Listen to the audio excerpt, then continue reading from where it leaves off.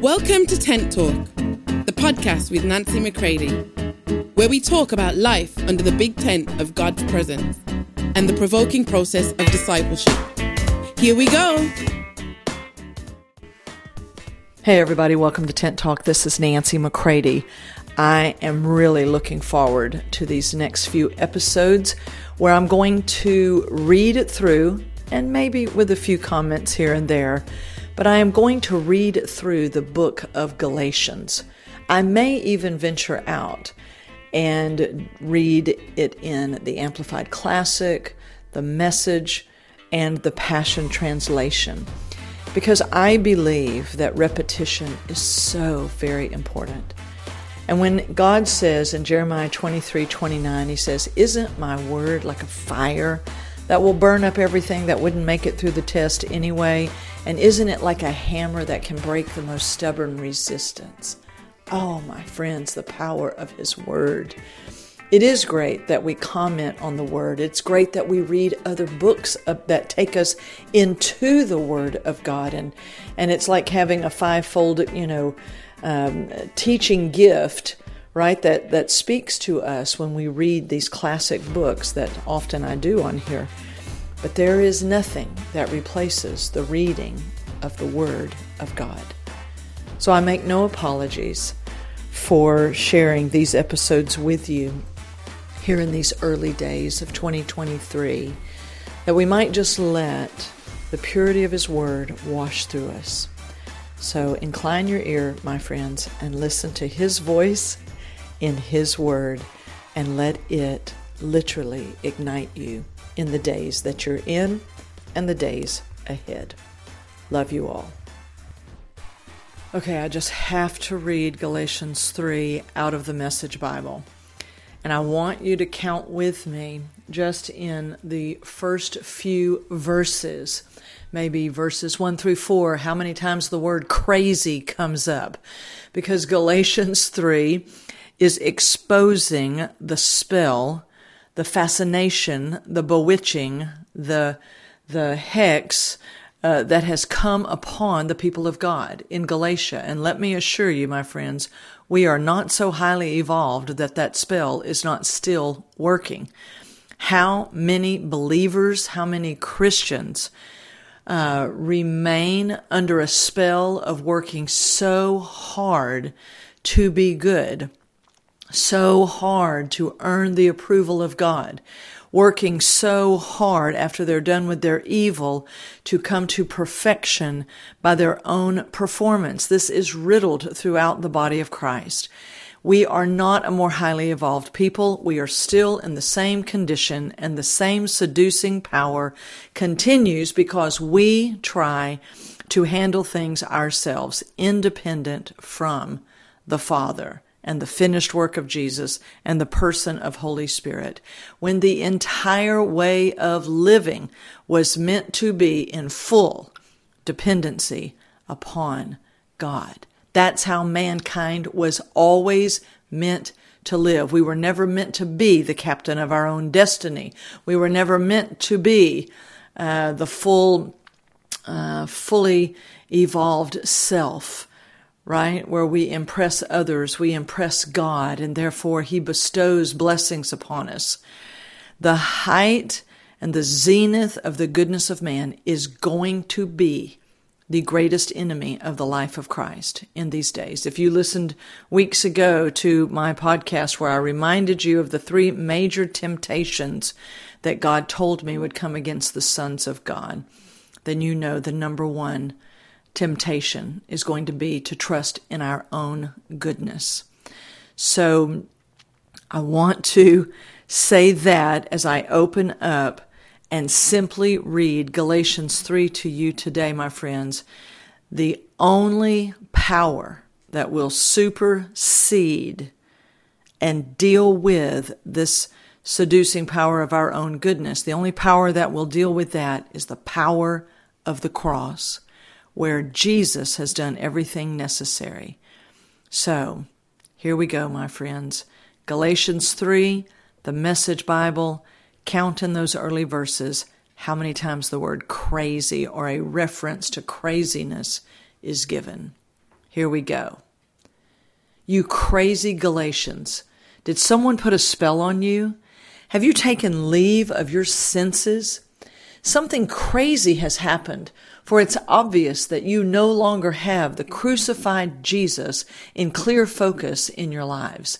His sacrifice on the cross was certainly set before you clearly enough. Let me put this question to you. How did your new life begin?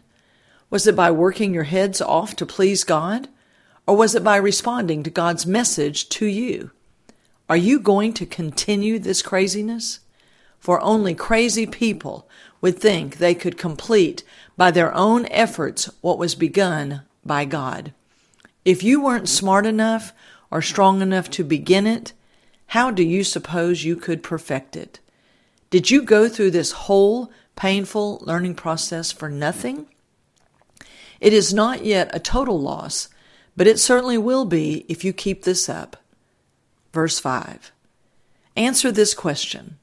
Does the God who lavishly provides you with His own presence, His Holy Spirit, working things in your lives you could never do for yourselves, does He do these things because of your strenuous moral striving or because you trust Him to do them in you? Don't these things happen among you just as they happened with Abraham? He believed God, and that act of belief was turned into a life that was right with God. Is it not obvious to you that persons who put their trust in Christ, not persons who put their trust in the law, are like Abraham, children of faith? It was all laid out beforehand in Scripture that God would set things right with non-Jews by faith. Scripture anticipated this in the promise to Abraham. All nations will be blessed in you. So those now who live by faith are blessed along with Abraham, who lived by faith. This is no new doctrine. And that means that anyone who tries to live by his own effort, independent of God, is doomed to failure. Scripture backs this up. Utterly cursed is every person who fails to carry out every detail written in the book of the law. Verse 11. The obvious impossibility of carrying out such a moral program should make it plain that no one can sustain a relationship with God that way. The person who lives in right relationship with God does it by embracing what God arranges for him. Doing things for God is the opposite of entering into what God does for you. Habakkuk had it right. Quote, "The person who believes God is set right by God, and that's the real life." Close quote. Rule keeping does not naturally evolve into living by faith, but only perpetuates itself in more and more rule keeping, a fact observed in Scripture. Quote, "The one who does these things, rule keeping, continues to live by them." Close quote. Verse 13. Christ redeemed us from that self-defeating, cursed life by absorbing it completely into himself. Do you remember the scripture that says, "Cursed is everyone who hangs on a tree"? That is what happened when Jesus was nailed to the cross. He became a curse, and at the same time dissolved the curse. And now, because of that, the air is cleared and we can see that Abraham's blessing is present and available for non-Jews too. We are all able to receive God's life, His Spirit, in and with us by believing, just the way Abraham received it. Verse 15. Friends, let me give you an example from everyday affairs of the free life I am talking about. Once a person's will has been signed, no one else can annul it or add to it. Now, the promises were made to Abraham and to his descendant. You will observe that Scripture, in the careful language of a legal document, does not say to descendants, referring to everybody in general, but to your descendant. The noun, note, is singular, referring to Christ. This is the way I interpret this. A will, earlier signed by God, is not annulled by an addendum attached 430 years later, thereby negating the promise of the will. No, this addendum, with its instructions and regulations, has nothing to do with the promised inheritance in the will. Verse 18. What is the point then of the law, the attached addendum? It was a thoughtful addition to the original covenant promises made to Abraham. The purpose of the law was to keep a sinful people in the way of salvation until Christ, the descendant, came, inheriting the promises and distributing them to us. Obviously, this law was not a first-hand encounter with God. It was arranged by angelic messengers through a middleman, Moses. But if there is a middleman, as there was at Sinai, then the people are not dealing directly with God, are they? But the original promise is the direct blessing of God, received by faith. Verse 21. If such is the case, is the law then an anti-promise, a negation of God's will for us? Not at all. Its purpose was to make obvious to everyone that we are, in ourselves, out of right relationship with God, and therefore to show us the futility of devising some religious system for getting by our own efforts what we can only get by waiting in faith for God to complete His promise. For if any kind of rule-keeping had power to create life in us, we would certainly have gotten it by this time. Until the time when we were mature enough to respond freely in faith to the living God, we were carefully surrounded and protected by the Mosaic law.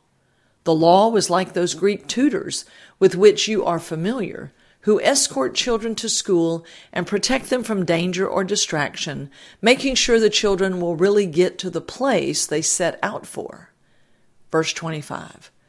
But now you have arrived at your destination. By faith in Christ, you are in direct relationship with God. Your baptism in Christ was not just washing you up for a fresh start. It also involved dressing you in an adult faith wardrobe, Christ's life, the fulfillment of God's original purpose. Verse 28 and 29.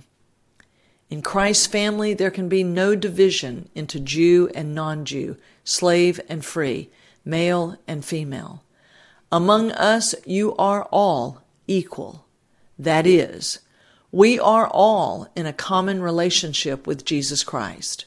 Also, since you are Christ's family, then you are Abraham's famous descendant, heirs according to the covenant promises. Wow. I get to the end of reading this chapter and I have literally bottle rockets going off inside of me. What I love that stands out is how important it is in this chapter that they keep pointing out. We want direct relationship with you. No middleman. No law keeping. Because Christ fulfilled the law, my friends. Therefore, all has been done. And the desire on God's part, plan A, to have direct relationship with you through His Son, Jesus Christ.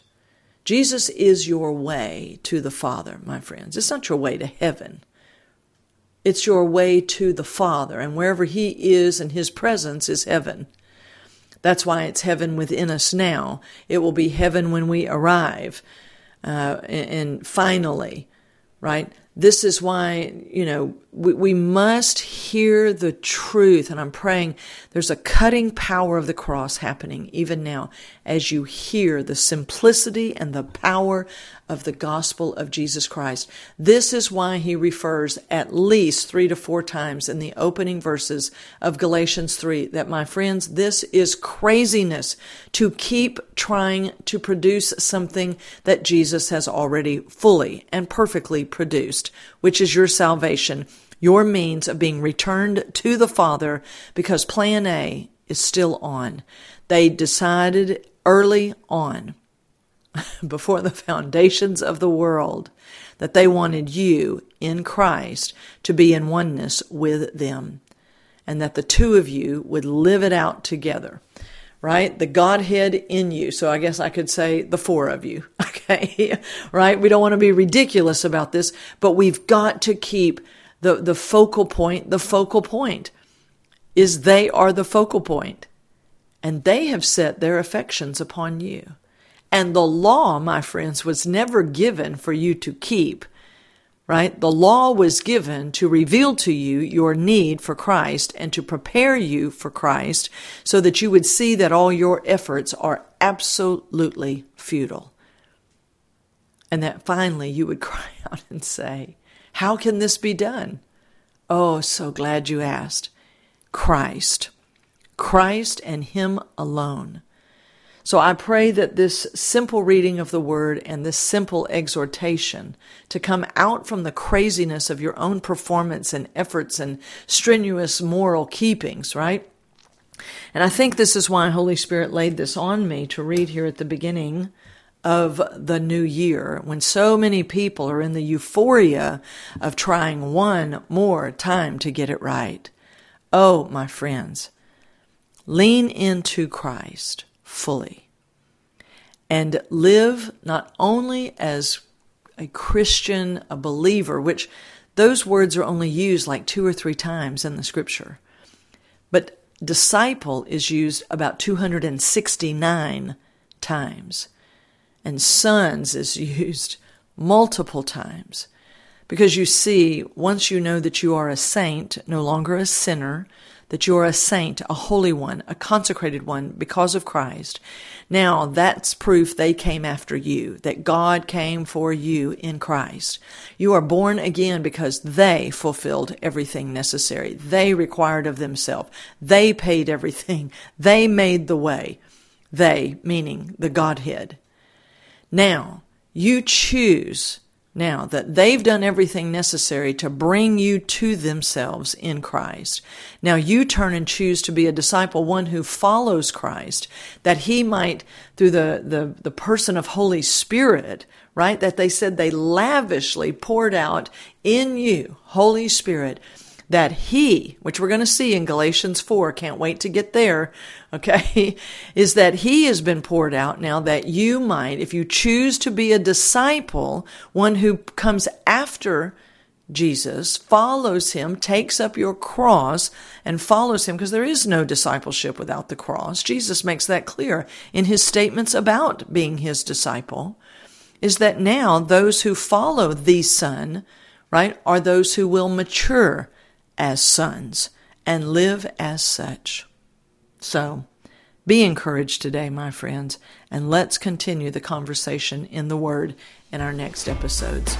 Love you all. For more information on Nancy, please visit nancymccready.com or follow her on social media at NB McCready.